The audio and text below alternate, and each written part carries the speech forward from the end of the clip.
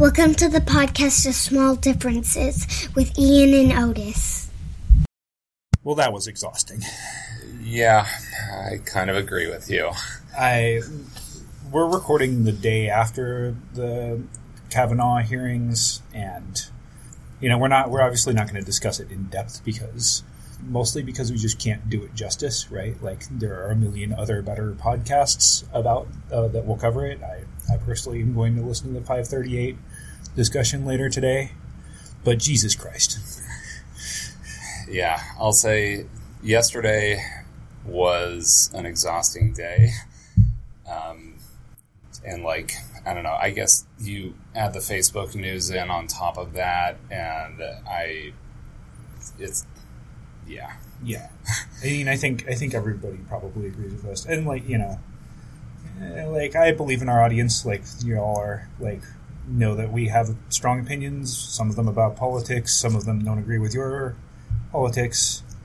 But just suffice it to say that everyone we're all exhausted, and the other breaking pieces of news were kind of shut up, the grown-ups are talking, Facebook's using your two-factor authentication phone numbers to do ad targeting, which is, I'm mostly a permissive, go get them, sell them all the ads type human, but Jesus Christ, Facebook.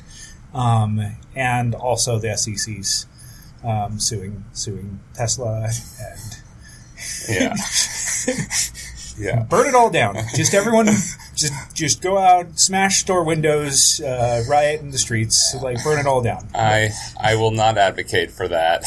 I don't really advocate for that, but that's how I feel. Yeah, but suffice to say, it was an exhausting day yesterday. So let's see where we end up today. Yes. Hopefully today will be better. Last episode, we promised that we would talk about my workflow, which promises to be a sprawling and strange topic, I think. Yeah, which is kind of part of the reason that I thought that we should separate it out into its own kind of category almost, because I think it would definitely be instructive for a lot of people to get some sense for if you're coming into this sort of more from the analyst side, and if you were doing this, call it 20 years ago, your natural tool would be spreadsheets. How has the world kind of evolved for you? How do you approach doing your work? And then I'm hoping that leads us into a couple of other interesting things in terms of how one might start to think about tools. Yeah. I think that's right. The first thing I ever really learned how to do with spreadsheets, I got a job at Google based off of a 10-minute phone interview where they quizzed me on, what would you do with this problem?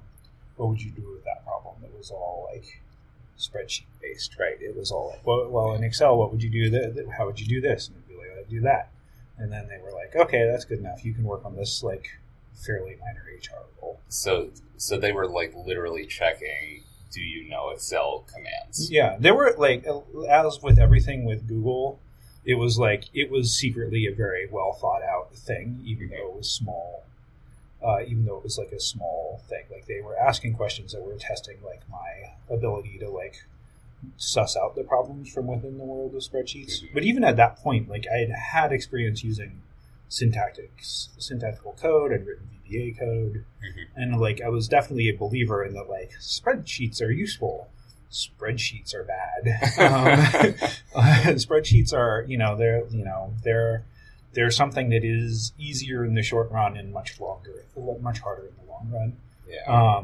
And that was not something that, if you follow my Twitter account, probably one of the more mystifying elements that pops up over and over again is me yelling about Stata. And you probably don't even know what Stata is. So I'll tell you, it is the default piece of analysis software for, it's not just economists. I think it was developed for bioinformatics, actually, first. And then other social scientists tend to use SPSS, and I used both of those in my undergraduate and like as my master's degree. And then in consulting, we used an awful lot of SPSS also. Yeah, I've run into a number of psychologists who use Stata. Yeah, I think they tend to mostly use SPSS though. Yeah, that could certainly be the case. The first time I saw that piece of software, I was like, I don't understand how anyone could enjoy doing anything with data if like this is what they have to use.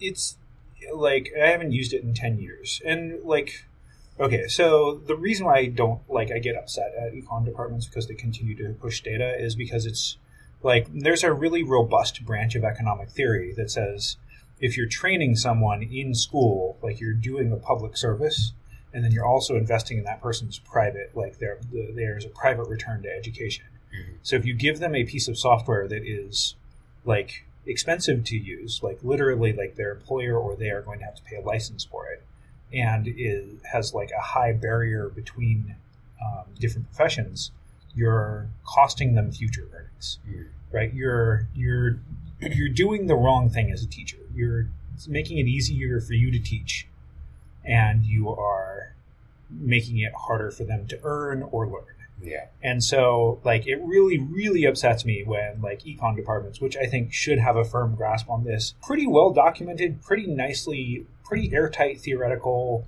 and also, like, it's got some nice empirics behind it, too. Yeah. They should be teaching you R. They should be teaching you Python. Yeah. They're not. Like, there are some out there, but, like, you can go out there and find that still most, like, econ departments are pushing Stata. And probably most psych departments are pushing SPSS. Yeah. So this is in stark contrast to the harder. I'm using harder in the. He doesn't mean more not difficult. More difficult. But that just actually, I'm not sure what we mean by hard sciences versus soft sciences anymore. Now that I think about it, so this is in contrast to the STEM departments where like. I mean, when I came through them, they were all using things like MATLAB, which is a great piece of software, and especially at the time, call it 10 years ago, 15 years ago, it was hard to find a piece of software that would perform as well. Like they had put a ton of work into the optimization engine, so you could run numerical calculations really, really quickly and not have to write things in Fortran, which is if any of you have to use Fortran in your day-to-day job, I feel terribly for you. But thank you for doing your service to society because we do need Fortran programmers. Basically, like all of those departments use MATLAB because it was easy to get it up and running. But if you ever then transitioned into the workforce and found out what that thing actually cost, like it was horrifically expensive. But to their credit, like the moment that the open source ecosystem like legitimately started to catch up, they all started to swap, mostly probably more driven by the labor market than anything else in terms of like as you know, as firms like Google started to switch over to using Python instead. If you're an engineering department and you're still using MATLAB, like you're now out of sync with where you want to send your students. And so, you know, they swapped over and it kind of just like benefited everybody. Yeah, I'm not sure why. I'm not sure like what the institutional problems here are. I mean, an engineering department's not building little academics, right? Like the object. Yeah. Like you definitely get the feeling from working in an econ, like doing undergraduate econ, that the point of getting an undergraduate econ degree is so that you have a shot at getting a PhD, so you have a shot at being a professor. Mm-hmm. And so maybe that makes it surprisingly less biased towards like what's going to get you a job. The physics departments that I was involved with swapped too. Right, where so that is still that's the same model, right? Yeah, so like it's hard. It's definitely hard to say like exactly what it is, but you know, if there are any students out there listening, if like your department is shoehorning you into this, like you need to go learn something else. Yeah. And like the good news is like it's probably like if you can learn Stata, you can learn R, you can learn Python. Like it's not that different. Like you know, the syntaxes are going to be different. Probably like a lingering bias from learning something like Stata first was that I really want to be able to insert like summary statistics at a row level on most of my data sets, and that's like not a natural operation for most of the statistical software world. But in Stata it's like one command, right? And it's one of those ones where like your economists and social scientists are using that a lot because you're running. You're either normalizing by a mean a lot through your standard operations, or in the case of psychologists, I think that like running a massive amount of like categorical tests on a data set, where suddenly you want to be able to like compare every single like z-score in a population to like perform some statistical test and see what that population looks like is pretty useful. Yeah. Right. My workflow, however, like is not that anymore. And it also has different. It's been different at every job I've had. I'm not like someone who comes in with a strong sense of what I should be working on for any given company. Like I kind of get a feel for like what people are already working on and try and tackle something where I have a comparative advantage. Do you mean working on or working with?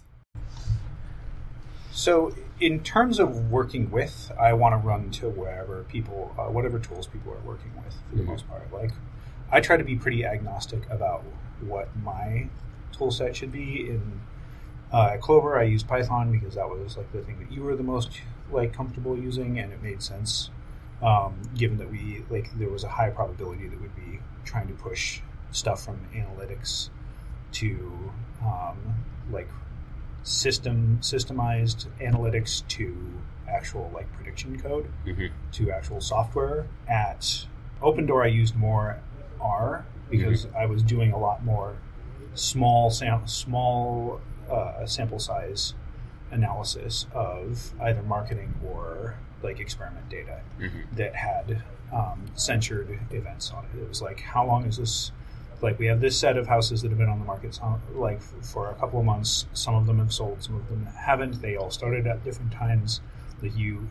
Doing that analysis in Python still kind of sucks. Kind of a bear. Yeah, I think we might have talked about that a little bit in the first episode. That's a place where like it's in my opinion, R as a tool chain really shines. And like Python is a little bit painful. Yeah, almost. Yeah. I was honestly a little surprised. One, because I'd been using Python for like basic stuff for a while. Yeah. And I hadn't really used R in a while. And I was like, oh wow, like this is like when it comes to like reading my model outputs and doing the stuff where I'm doing basic analysis, like there's much easier to get that out of like a smaller set of R commands, and then just like the way R is set up, like with all those silly library calls, really does allow you to be like, I need, like, you can find the right statistical tool for the right job. Modulo, like, you may not understand that tool, and it could be dangerous. But for me, having like I like there's very few like academic like statistical subjects where I felt very comfortable, but like doing survival analysis happened to be one of them. Where I'd already made all of the mistakes there are to make in grad school, so like I can easily handle this and not worry about like misinterpreting what my coefficients are or overfitting a small model like that. Yeah, I mean, I've always found with R that like when it works, it's like it works. Whereas like Python, you kind of have to like put a little bit more effort into like trying to make it do the thing that you want it to do. It just gives you a slightly more open world. Yeah, I think that it still holds that like if you're more on the analytics and statistics side, you should probably lean towards more R. And if you're more, like, if you have more of an engineering workflow, then Python probably better suits you. But honestly, they can all do. Yeah, like, they're both Turing complete. There's a lot of overlap now. Right. Yeah. Yeah, they both do a lot of the same stuff. I don't feel like it's hurt me a little to switch back and forth because I'm not like super in depth on either of them. And basically, I was using Python while the whole tidyverse thing was going on, and that seems like that's actually improved the way that R handles the data cleaning and reduction aspect of the world much better. Because I would not call that a strength of ours back in the days when I first started using it in the early 2010, 2011. Yeah, I would agree with that. Like the first time I had to touch a data frame in R, like I did not find it intuitive. No, and then just like trying to I remember spending a lot of time and going like, okay, this will pay off. Just trying to get like the prop table thing to work, like getting prop prop tables working, which is like the reason why that was hard in R is like not because shaping the data or anything like that. It was just because like there's two different data structures that don't like to talk to each other, or like I couldn't figure out how to get them to talk to each other very well. Yeah, and you're like, oh, this is what the equals syntax is? Yeah. Which one of these should I be using? Why do they both exist? Right. And then like, how deep does this hierarchy here go? It always takes me a little while when I start doing R again to be like, oh yeah, I can't. I have to make sure that I tell it the difference between assigning a variable and like evaluating Boolean. Yeah. So I still go back and forth a lot. This is not to say, by the way, that there are not gotchas in Python, especially for anyone who has dealt with call by value versus call by reference, and like all that stuff. My favorite is still just the like different versions of Python do different things for that's great. integer math. Yeah, that's still like to me the example of like the best example of like why we're not anywhere close to like it just works in data science software. Yeah, in that like you just can't like from flavor of SQL to flavor of SQL, from version of Python to version of Python, you can't get 7 divided by 3 to give you the same answer. Yeah. That's still a little infuriating. So I think so. Airbnb has like a taxonomy of data scientists, and I find it pretty useful. I like theirs the best. I think I like a lot of the meta thought and tooling that comes out of Airbnb more than other companies, and that's they've definitely put a lot of effort into how they basically how they organize themselves, and then also like how and how that relates to like what they build. Right. Yeah, I think that they're thoughtful in the right ways. Like they're thoughtful the way a good like engineering, like we want to build this. And then they kind of approach their human organizations as a engineering system is what it seems like to me. Scaling is hard for every company. Scaling is hard, and they've added a lot of data scientists, and people are still, there and they're still there. It's not unhappy. They're not doing the things I advocated in the intro. They're not smashing the windows in and rioting in the streets. So yeah, much respect to anyone who can scale. Right? It's hard.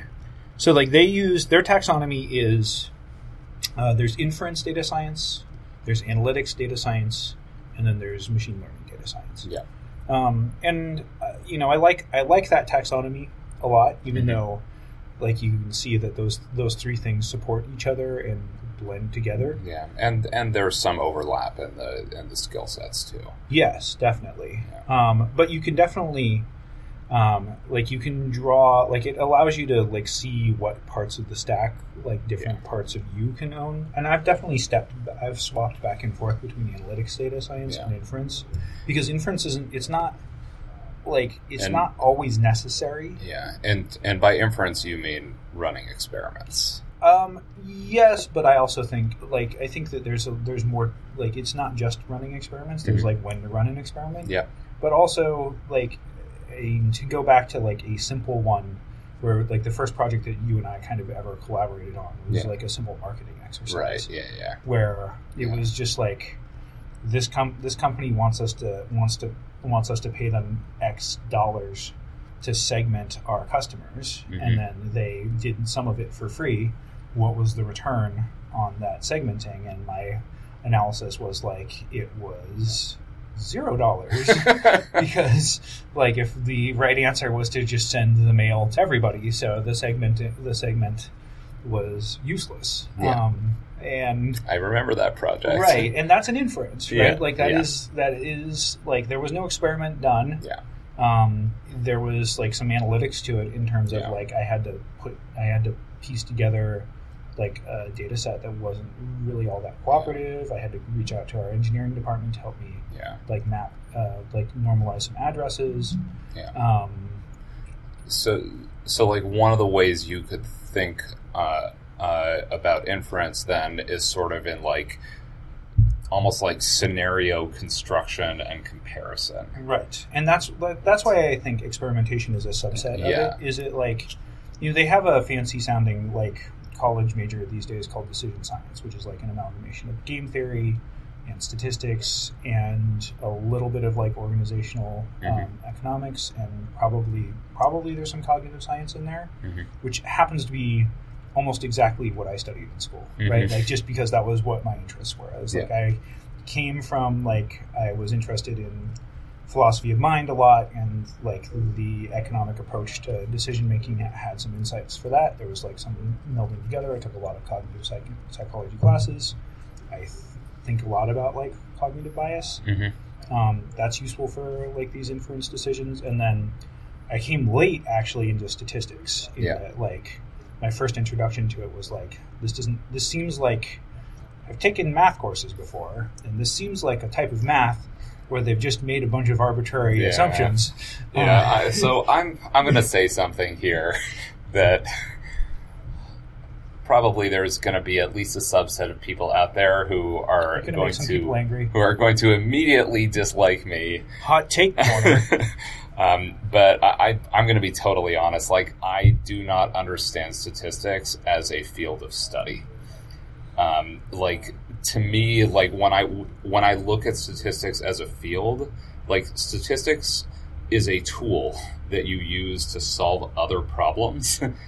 And then on top of that, just looking at the development of the field itself, it is there's a significant amount of path dependence there. That if you were developing statistics today, my argument is it would not look the way that we've constructed it, because part of the reason it looks the way that it does is because you didn't have computers available. And so it was really, really hard to calculate things over large numbers, and so you had to figure out heuristics and rules based on heuristics and mathematical kind of tricks and approximations for how you could tell if the populations of two things were different. But to me, the statistics is the tool that you use for that. The field of study is what problem am I trying to solve with these two populations. I think I agree with that. I think I believe more in the philosophy of science than I believe in statistics as a practice. And I think there's a really good author that I'll link to in the show notes called, her name is Deborah Mayo. I hope that I'm pronouncing that right, but I probably aren't. But she kind of puts together the groundwork of what scientists try to do in the lab with what is statistics advocating as a philosophy of science, and how a lot of it doesn't quite connect. Although she makes the case, she gives you the world where it does as well. Interesting. I don't believe in a generalized statistics that is useful across fields. I don't think. And I think that the one that we study in school you squint at it and you see, oh, this is psychology, right? Like this is like you can see that it was born like studying human distributions of traits, and that it was refined on agronomy, like which is the study of like inputs into like farm, like like how you add this much fertilizer, this much water. And then what does your yield look like? Yeah, I mean, my exposure to it was obviously a little bit different because, like, in physics... You didn't even take any classes in school, right? Like, it was just like I took classes. You know what I mean? Like, you took... I thought you mainly took the physics-oriented, like, classes. I had a very, very heavy major. And so, basically, like, when you're a physicist, your first exposure to stats tends to show up when you have to analyze the results of an experiment, and you're trying to figure out, well, what are the error bars on this? And if you look at the history of physics, they like developed a whole bunch of methodologies on this kind of independently that are exactly the same methodologies as the ones that you run into in psychology and all of the other places. Although I think the closeness to computer science makes it a little different. Like, so a lot of... Fisher developed a lot of methods for psychology that were like literally impractical, but probably more correct. But like now that there's computers, people tend to use them more often. Using the Fisher exact test is like a better way of like testing whether two things are independent of each other than the standard one. But until we invented computers and until they became widespread in like psychology departments, we used like a different 2x2 analysis. But I feel like physics has always had more direct access to like those big mainframes. That's well. So you'll see more. You'll see out of physicists greater propensity to do bootstrapping or something that is more like it's when I was learning econometrics, that was regarded as like, well, we'll get to that in the 304 class if we get to it, rather than a core technique. Yeah. Because honestly, you open up like a large-ish CSV in Stata of the era on your computer, and it will melt your like melt your CPU. I was trying to forget. Like I actually literally melted a computer from opening up too large of a file on, but I can't remember which part of the computer actually died. But I definitely had access to mainframes. We didn't worry about that. Right. So that lends itself to that, and I think that's part of why I don't believe in a generalized view of statistics. Partially, it's because what tools you should be using to analyze, like let's say the output of an election versus like the output of an experiment are incredibly different, and whether or not like you can assume away the independence of your errors, like. It like moves from like a strongly implausible thing to like that's probably fine from field to field so fast, and like it's more of a hazard. Like, and I have friends who studied statistics in school, and they'll tell you that like it's actually kind of worse to walk into a job with that as your grounding, because you like it's so abstract that you kind of take it for granted that you can apply it to any field without studying it deeply first. And that's usually like they almost all have some horror story of where they were like trying to apply what they learned to school, and they're just like it just immediately blew up in their face. So I believe in econometrics, I believe in psychometrics, I believe in whatever I don't know if you all have it. Like, I don't know if you all have a prefix / metrics thing. We do not have a prefix / metrics thing. Right. And I believe that you can construct a big meta, use this thing when, use that thing when, but it's impractical and not of much use to anyone. And I really admire the people like Andrew Gelman who can kind of pull themselves back from their particular field of study and give you advice that seems actually useful across things.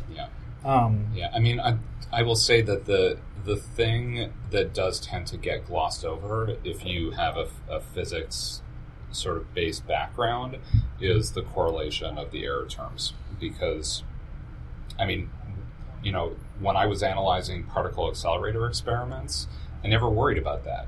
Like, every event is basically independent, with the exception of the fact that it was measured by the same machine.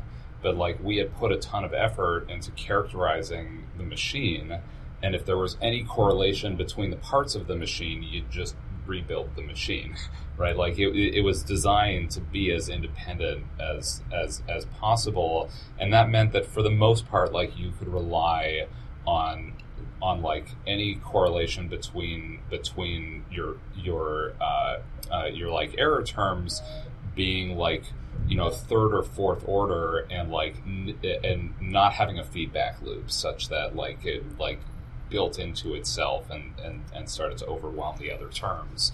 And so it was just a thing you didn't worry about. Right. And just in case this is not a familiar terminology, I actually don't think a lot of, like, this is one of the bad parts of statistics, is like, actually I'm not sure a bunch of people use the same, like, use correlated error terms as the, like, they use that terminology for what we're talking about. We're talking about bias, like, we're effectively talking about bias in that, like, if your measurement is wrong on one part of your, like, on one subsample, that it's more likely to be, like, that makes it so that it's more likely to be wrong in another subsample in the same direction.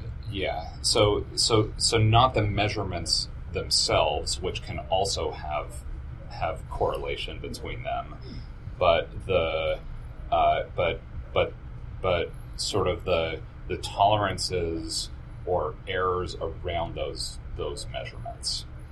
I think you can use it as both, like, did you measure, like, you stuck the thermometer in the vat, was the reading wrong, like was your instrument, like, it can be used in both in both senses of the, like, literal measurement bias, like instrument bias, as well as prediction bias, where you predicted this thing wrong and therefore you are likely to predict this other thing wrong. And the Electoral College is like the easy to remember and terrifying example where, like, if you have a model, if you're like wrong in one state, it's quite likely that or if you're wrong in one county, it's pretty likely that you're going to be wrong in like all of the other counties in the same direction. Right. So they're not independent. Right. And if you want to bring it back to that, like, I think, and again, I'm using this because it's accessible. Like, there was a large argument between 538 and other websites that were forecasting the probability of, like, Trump versus Hillary winning the election, and 538 had a model that allowed for, like, the possibility of correlated error terms, and they gave Trump, like, a much higher probability of winning than, say, like, I think Sam Wong out of Princeton was the chief person who, like, thought that they were overplaying that, and his model had more of a point of view that, like, basically each measurement in each county was independent. Yeah, which is not, again, like, I think most, like, in econ, correlated error terms is, like, such a, like, it's a normal thing to have, and in fact, like, one of the things that, like, if you'll find, like, economists, like, complaining about, like, why they don't like to use R, is because Stata has, like, literally when you turn on your, like, t-test for a regression model, you can go comma R, and it's sort of a lie, but it, like, theoretically makes your t-test more robust to correlated errors. Magic. Yeah, through means that I am positive almost zero of the professors or students understand, including myself. The thing that I will say is just from a pragmatic perspective, when you're doing product experimentation or like any kind of feature development, like, basically, like, in your day-to-day job in a commercial context, correlated errors are really common. They're really common, and they're a reason to not go deep on modeling. Yeah. Like, you're not technically doing anything about it when you add more variables to correct for correlated error terms. Like, you could be, but you're probably not. And, like, if you suspect your correlated error like, you have correlated errors, your objective for the analysis should be to get out of the analysis as soon as possible. Yeah. Right? Like, do what you think paints the most conservative picture knowing that that's there, and there's just not that much you can do about it. Yeah, kind of like look at the decision that has to be made, and the costs of that decision being wrong relative to however much work you're going to have to put in. Yes. To like try to fix the correlation problem and just like get to an answer as quickly as you can and move on with your life. Yeah, and especially like it becomes like a rhetorical question as much as like a scientific one. Yeah. Where it's like, how convincing are, like, you've got this difference, and how convincing is it that this will go away if all of the errors happen to be correlated with each other? Yeah. And it gets hard to like say that you're giving a disciplined answer. Yeah. When that's there, but like it's still, you try your best, but you don't overspend on that problem because it's really hard to solve. Yeah. Right. So. Yeah. So we wandered a little bit away from a little bit. Yeah. My first love is inference data science. Yeah. And like in some version, I'm doing some version of that at all of the companies that I've ever worked at. My work. Man, I don't know if you're even going to have time to get into the actual workflow, but the problem is like there's a limited amount of investment that an inference needs, depending on the situation you're in, and also like it needs some investment in order to do, if you're going to do experimentation, and when you have things like, I think marketing problems in particular, where causality is like a big issue. You need that, and like, is the company moving along fast? Like, does it have the infrastructure to do that experiment? Yeah. If it doesn't, then like I'm going to work on other stuff, more data engineering looking tasks, like building tables and like just counting stuff. Yeah. So in that sense, like a better question might be, basically because like you don't necessarily have a standardized workflow. Like you're kind of looking at it like, all right, I'm going to come in, figure out, well, what problems like actually need to be solved here that no one else is touching and are valuable.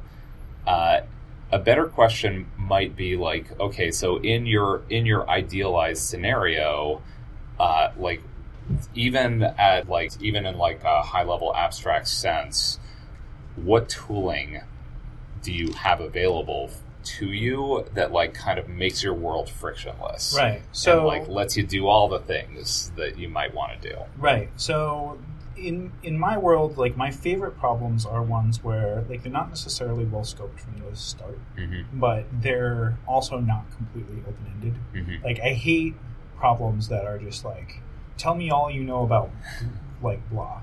And I never know what to do with that. Like to me, it's like write a letter to no one, is what you're asking me to do. But like, I love a problem which is like, we're having an argument where X believes like that we should do this, and this other person believes that we should do this other thing.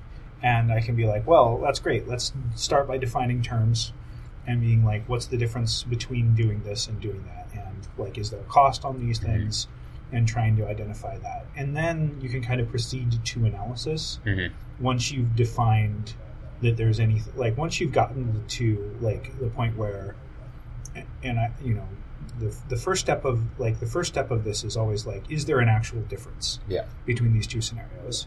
Is there like logical things you can do to like, I definitely regard like the first step of any like of these decision analyses as like, are there just simple logical steps you can take to rule one out, or like drastically like weight it in front of the other? Yeah, and like examples of that might be like, this might be correct, but would take more energy than is available in the universe to implement. That's so we should do the other thing. They're very physics.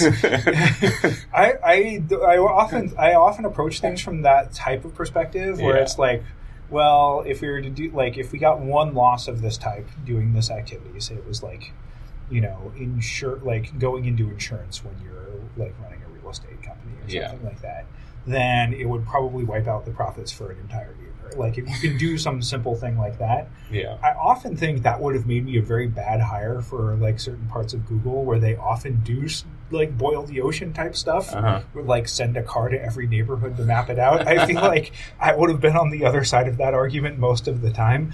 But I think, Yeah, I mean, I am oftentimes on, like, I fall on that side of the argument about, like, basically, like sometimes you do look at a problem and you're essentially like, this would take all of our resources to execute on, but the value proposition on the other side is so high that it's worth putting all of our chips like onto the table here. Like, especially if you're sitting inside of like IBM, like that is almost never the right choice. But if you're sitting inside a startup where your situation is default dead anyway, like you have to take those kinds of risks in a few targeted spots. But like they also have to be targeted because like 99 times out of 100 they will fail.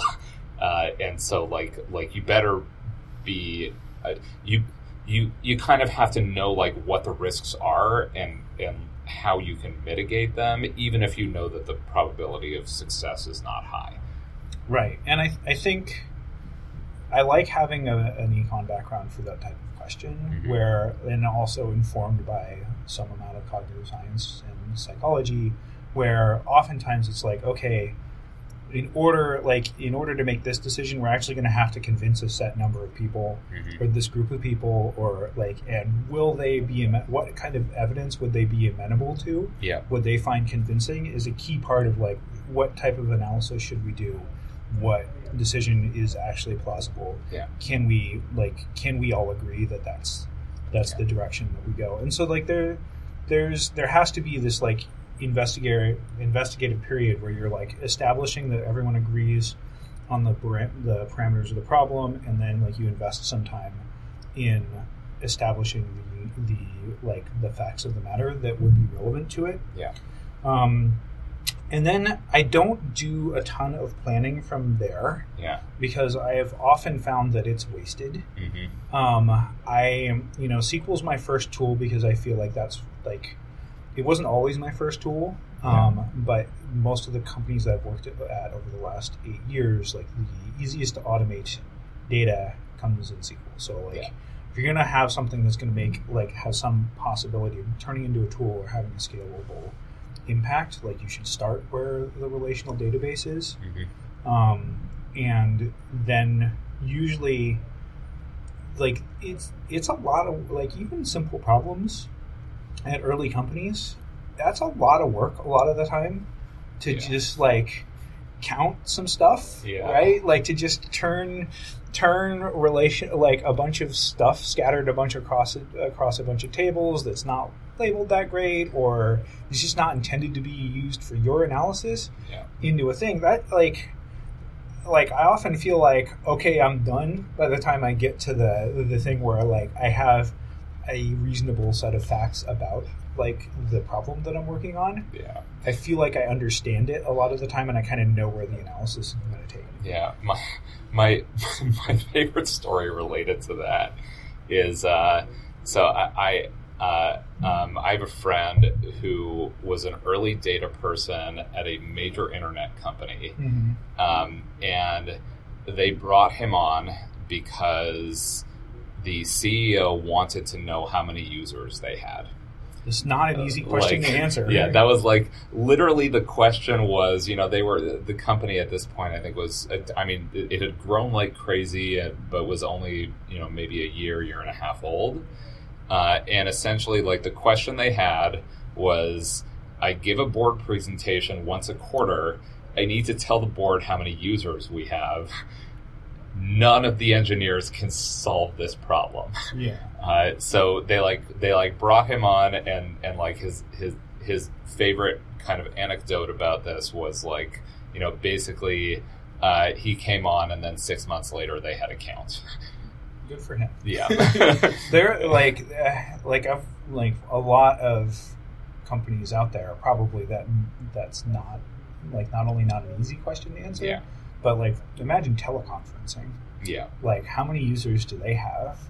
is super hard. Yeah. And then like instrumenting, like then there's like the difference between a user who's provisioned an account and then a user, like someone actively using like, the product. Yeah. That becomes like the more dependent you are on front end as opposed to server side logging, like the harder that question becomes to answer. Yeah. Well, and then like 9 times out of 10, if this is the first web application that somebody's built, like they might not even be logging all of, like they might not be timestamping everything correctly. Yeah, they like what is time anyway? It might not even be in the data model at all, mm-hmm. in terms of like, oh, this account was created at this time. Like, people would be surprised how often that gets forgotten. Right. So that usually, like, it depends on whether I'm like investigating a relationship or just establishing the presence or absence or quantity of a thing. Mm-hmm. What happens next? I love, like, I do as much of the work in SQL as I can, Mm-hmm. because I don't like transferring things in between programming languages because it's usually a point of failure. Mm-hmm. Although I'm getting less enamored of that position as time goes on. It's sort of like caching. When you're querying a database directly, it's slower than if you can pull down some portion of it. And it's like basically build a data set and then do your stuff. Right. I mean, the problem is that 99% of the mistakes I make are in the data set and almost zero, like what to include, exclude, etc. And how to especially on like how to aggregate or uniquify them. Yeah. So usually like that's a problem at the SQL level rather than at the analysis level. Yeah. But querying Redshift directly, as opposed to like pulling down a couple of tables into some like Spark in Databricks or something like that, is like, oh yeah, like it takes a lot longer. Yeah. Like there's a lot longer in between queries. But then you're also paying the tax of like context switching between languages, and that can be problematic. And then also like how shareable do I want the whole thing to be? Yeah. Right. I still find Python and SQL and R to be less shareable with people who are not data scientists than SQL is. And like in my ideal world, like I can, like I have all the SQL there. I have whatever descriptives or charts or graphs I made in R or Python there, and like I can kind of seamlessly go back and forth between all of them until I get to a reasonable prototype, and then I write words. Yeah. Right. But one thing I never do in SQL is descriptives. Mm-hmm. Right? Like other than like literal, and especially like there are times when you actually literally only care about the average. Yeah.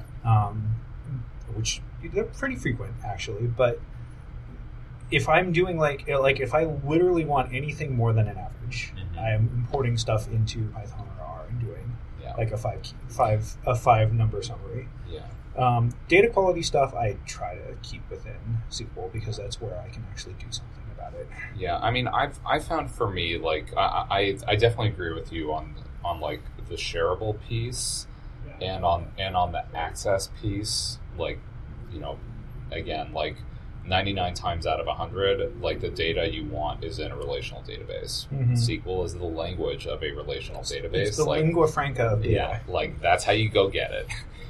It is also a really nice interface language in terms of like interfacing with other people, because you can do a lot of things knowing like 20 commands. And so it does tend to be like relatively easy for people to learn. And therefore, like if you like look at a company, you're going to have a lot more people who know how to use and read SQL than like other things. The place where I found that it falls down is basically that like you have to like because SQL is an interface language, it's not really a programming language. Oh, no. And that essentially means that if you want to reuse something, you're in copy and paste land. Mm-hmm. Or you make a table, right? Like you actually like make it into an actualized table. Yes. But it's still not. There's a lot of limits. It's like, well, if you want two tables that are kind of similar but not exactly the same, like making reusable components in SQL is just super painful. And I know that there are folks out there who are going to say, well, PL SQL lets you do that and all that stuff. Yeah, I'm not. I personally don't like that. I'd rather use a real programming language at that point and have there be a pass off, clear pass off between I'm establishing a data set, which is relational, and to I am now performing functions on objects. Well, and like PL SQL, like historically, was, I mean, it may not have been invented by them, but it was a thing that was pushed by Oracle so that because they didn't want developers going out of their database to do anything, right? Like their feeling was the more people can do on the database, the better our lock-in becomes.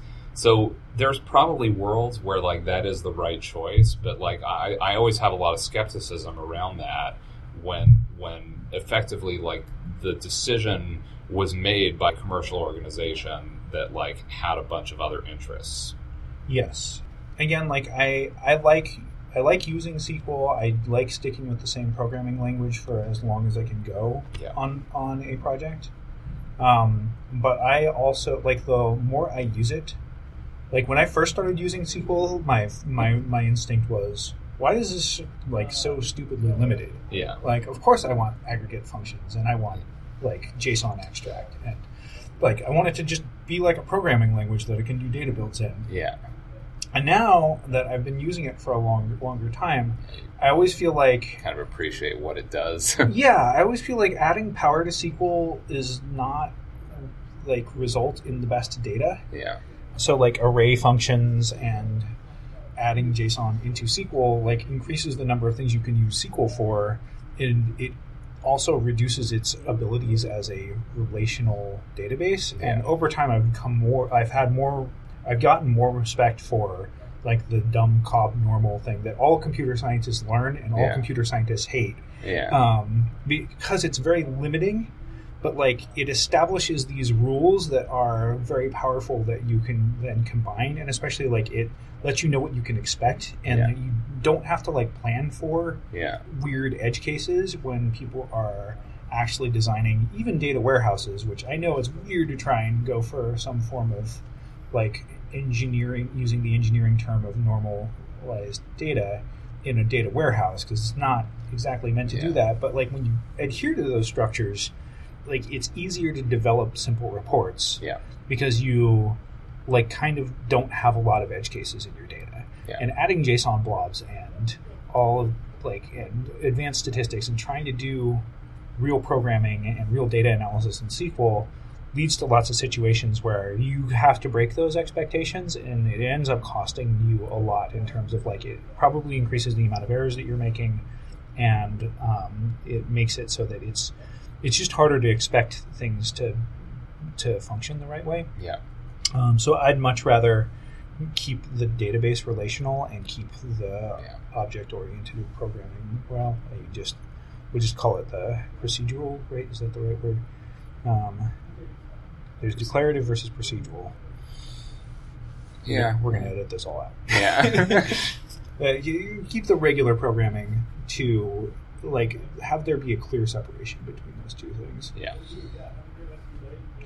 Right. So the end of that cycle is probably not a decision. Yeah. Because like one, there's just always like you write what you think. There's always feedback that's important. There's always feedback that's not important. Yeah.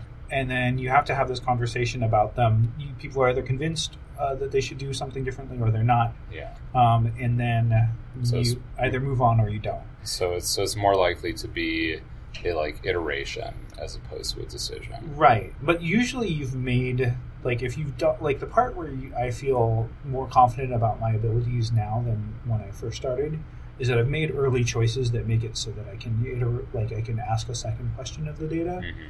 In a way that doesn't cause me to rewrite the whole thing. Yeah. That is definitely a thing I've seen as analysts grow and get, and essentially like develop their skill set. Like the best ones tend to pick that up.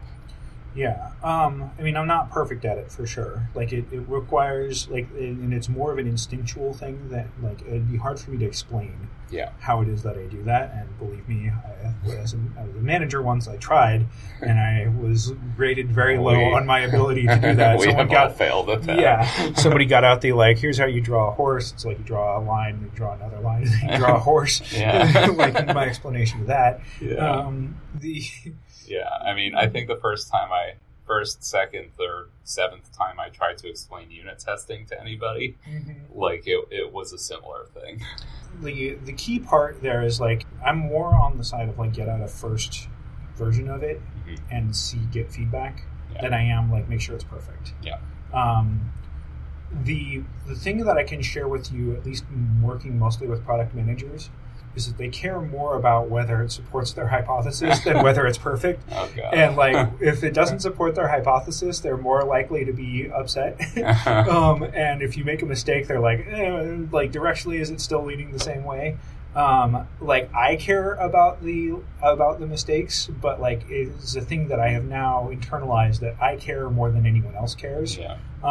There are other people that will be like, I can't believe you made, if you make a mistake on something, there are people that will get upset about it, but, like, I've moved emotionally past that to where, like, I'm trying to do the thing where I'm taking away the obvious sources of error. You can't do everything about all of them. It's much better to get it out and say, like, here's my cut at this, like, check to see what you think. Like, as careful as you ever are, a second set of eyes will always find something. Yeah. And especially, I've moved companies twice in the last 2 years. Like, I don't know the schema at either of these places very well. The odds that, like, I am misinterpreting this column, which is, and I'm not mad that it's not documented, by the way. I wouldn't document these things either. It's not possible. Yeah. My experience with documentation is all that happens is you have another source of confusion as it gets out of sync with what's actually there. Oh, all right. Yeah. Come at us, people. Yeah. And we're going to come back to that PM comment too, because I think that probably warrants a full episode just in, like, the various people outside of your data org, like, what is their relationship to data, and, like, it differs by company by company. Yeah, and, like, what are the failure modes, and kind of how you can keep things on the rails. I think being as transparent as possible about, like, where you're firm on the assumptions and what you're confident in, and letting people be able to go drill into your code and your assumptions is all, like, it's never a bad move.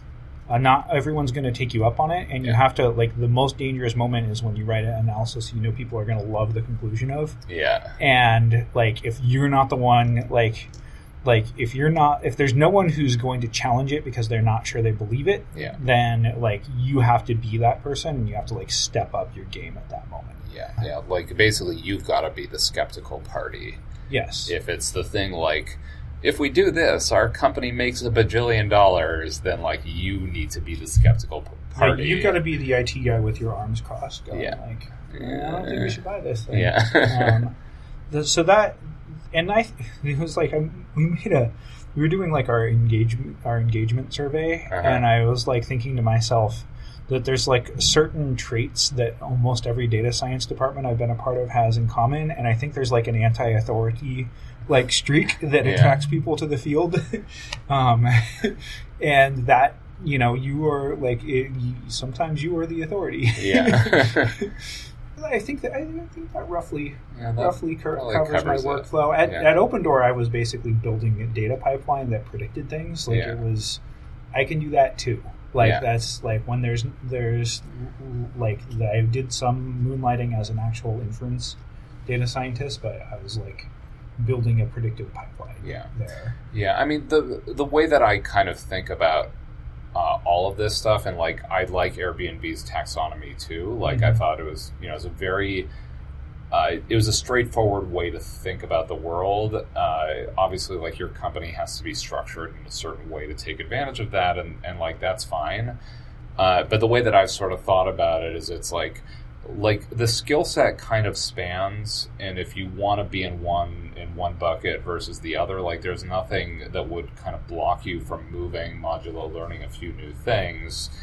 But there is kind of like within each of those buckets, it's really more about mindset than skill set. Like what do you want your like what do you gravitate towards in terms of the problems you want to solve, and what do you gravitate towards in terms of like what you would like your outputs to look like? Right. I was thinking about that in reference to the taxonomy, that I can see people moving from analytics to machine learning. Yeah. And I can see people moving from analytics to inference. Yeah. And God knows you can hop back and forth between both of those. Yeah. I do think it's a little more challenging to go from inference to machine learning and back, because that is the hardest. Just because they're both of them, that requires like specialized study. There are some mindset differences too in terms of like what you should be worrying about. Mm-hmm. Like to me, I've watched people make that transition in both directions, and like where